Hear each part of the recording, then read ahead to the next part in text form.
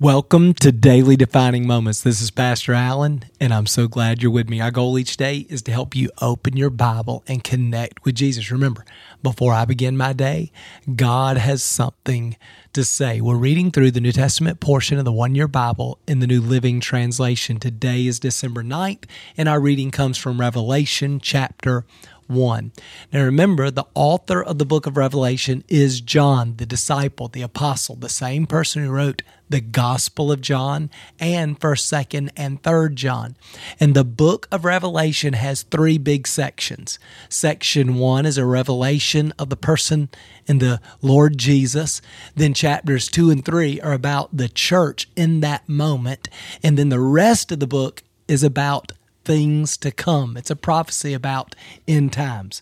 So beginning in verse 1, John says this is a revelation from Jesus Christ, which God gave him to show his servants the events that must soon take place. See, this describes what most of the book is about, and that is end times, what is to come. He sent an angel to present this revelation to his servant John, who faithfully reported everything he saw.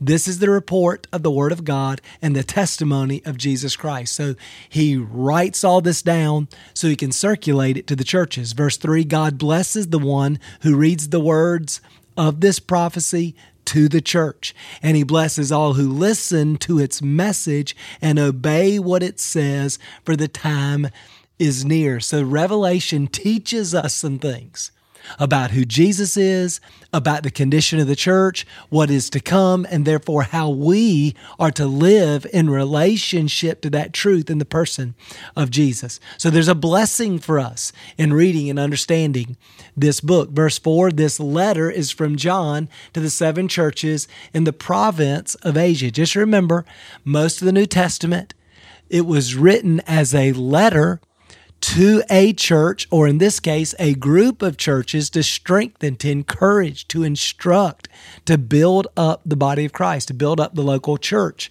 And then we gathered those letters, and that is basically what your New Testament is today. He goes on to say, grace and peace to you from the one who is, who always was, and who is still to come. Jesus is eternal God, right? And from the sevenfold Spirit before his throne, which is just a reference to Jesus, to God in his full person. 7, of course, is the perfect number. So this is John's way of saying this is from the perfect, complete God. That's who we're getting a revelation of. He is the faithful witness to these things, the first to rise from the dead, and the ruler of all the kings of the earth. I love that. Jesus is the first to rise from the dead, but all who die in Christ will be resurrected and receive a resurrection glorified body just like he has. And Jesus ultimately is King of kings. He will rule over the earth, and every king, every tongue, every knee will bow to his authority. And we can read about that in Philippians chapter 2. Then he goes on to say, all glory to him who loves us and has freed us from our sins by shedding his blood for us. How did Jesus demonstrate his love for us? By saving us, freeing us from sin and from the penalty of sin, from death, by the shedding of his own blood, by sacrificing his own life for us. He has made us a kingdom of priests for God, his Father. So the priest comes into the presence of God and blesses God and represents the people, brings the people into the presence of God. So today we are the priest. We get to bless the Lord, to live in a way that blesses him and produces delight, is an act of worship. But we're also bringing people, we're ushering people into his presence. We're trying to reconnect people to God. So we're a kingdom of priests. Look, he comes with the clouds of heaven, and everyone will see him, even those who pierced him, and all the nations of the world will mourn for him. Yes, amen. You know, the first time Jesus came, nobody noticed much. Nobody paid attention much. Jesus was born to a couple of teenagers in a manger. No big celebration, nobody announcing that the King of the world was here. No, it was very obscure. But what John says here is that when Jesus returns again, it'll be the opposite of that. Everyone will see him.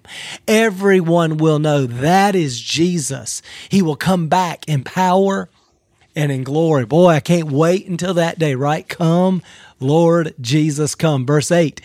Jesus says, I am the Alpha and the Omega, the beginning and the end, says the Lord God. I am the one who is, who always was, and who is still to come, the Almighty One. So again, he is eternal God. Again, this is so important. John wants to make it clear. Who is Jesus? He's not just a teacher. He's not just a prophet. He is God in the flesh, the one who was and is to come. Verse 9, I, John, am your brother, your partner in suffering and in God's kingdom and in the patient endurance to which Jesus calls us. I was exiled to the island of Patmos for preaching the word of God and for my testimony about Jesus. They actually tried to kill John. They put him in a big pot of boiling oil to kill him. That's how they were going to kill him, for him to be a martyr. But they sat there boiling John, and he was completely unaffected. Just imagine that. God supernaturally protected him. So eventually they took him out of the boiling oil and they put him on this island to live in exile. And it's from that place he received this revelation and is writing it to communicate it to the churches and to us. Verse 10, it was the Lord's day, and I was worshiping in the Spirit, and suddenly I heard behind me a loud voice like a trumpet blast. It said, write in a book everything you see and send it to the 7 churches in the city of Ephesus and Smyrna and Pergama and Thyatira and Sardis and Philadelphia and Laodicea. And when I turned to see who was speaking to me, I saw 7 gold lampstands, the churches, and standing in the middle of the lampstands was one like the Son of Man, Jesus, and he was wearing a long robe, which represents that he is returning as judge, and a gold sash across his chest representing his righteousness, and his head and his hair were white like wool, as white as snow, which shows he is the Ancient of Days. He has always been, and it speaks to his righteous judgment. His eyes were like flames of fire. In other words, his eyes penetrate.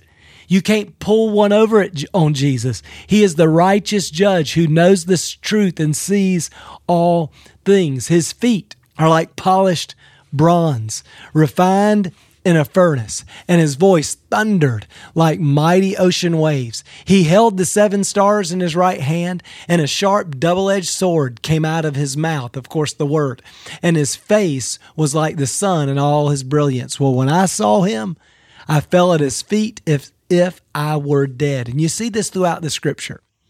When people have an encounter with God, what do? They fall down in surrender, submission, and worship. And John has that same experience. But how did Jesus respond? He laid his right hand on me and said, don't be afraid. I'm the first and the last. I'm the living one. I died, but look, I'm alive forever and ever, and I hold the keys of death and the grave. So what Jesus accomplished through his death and resurrection is he took back authority over death and the grave, which is why we can live forever and we no longer fear death. Verse 19, he says, write down what you have seen, both the things that are now happening and the things that will happen. This is the meaning of the mystery of the 7 stars you saw in my right hand and the 7 gold lampstands. The 7 stars are the angels or the pastors of the 7 churches, and the 7 lampstands are those 7 churches, the church in each of those towns. So the first chapter of Revelation is all about the person of Jesus. And now in the next couple of chapters, he'll begin addressing the church. And there's a lot of instruction for us as a church today. So let's just pray into all this. God, we're so grateful for John and the book of Revelation and being able to see you in your glory and know that you will return one day. God, I hope it's today. The sooner the better. Come, Lord Jesus, come. Lord, we long for your appearing.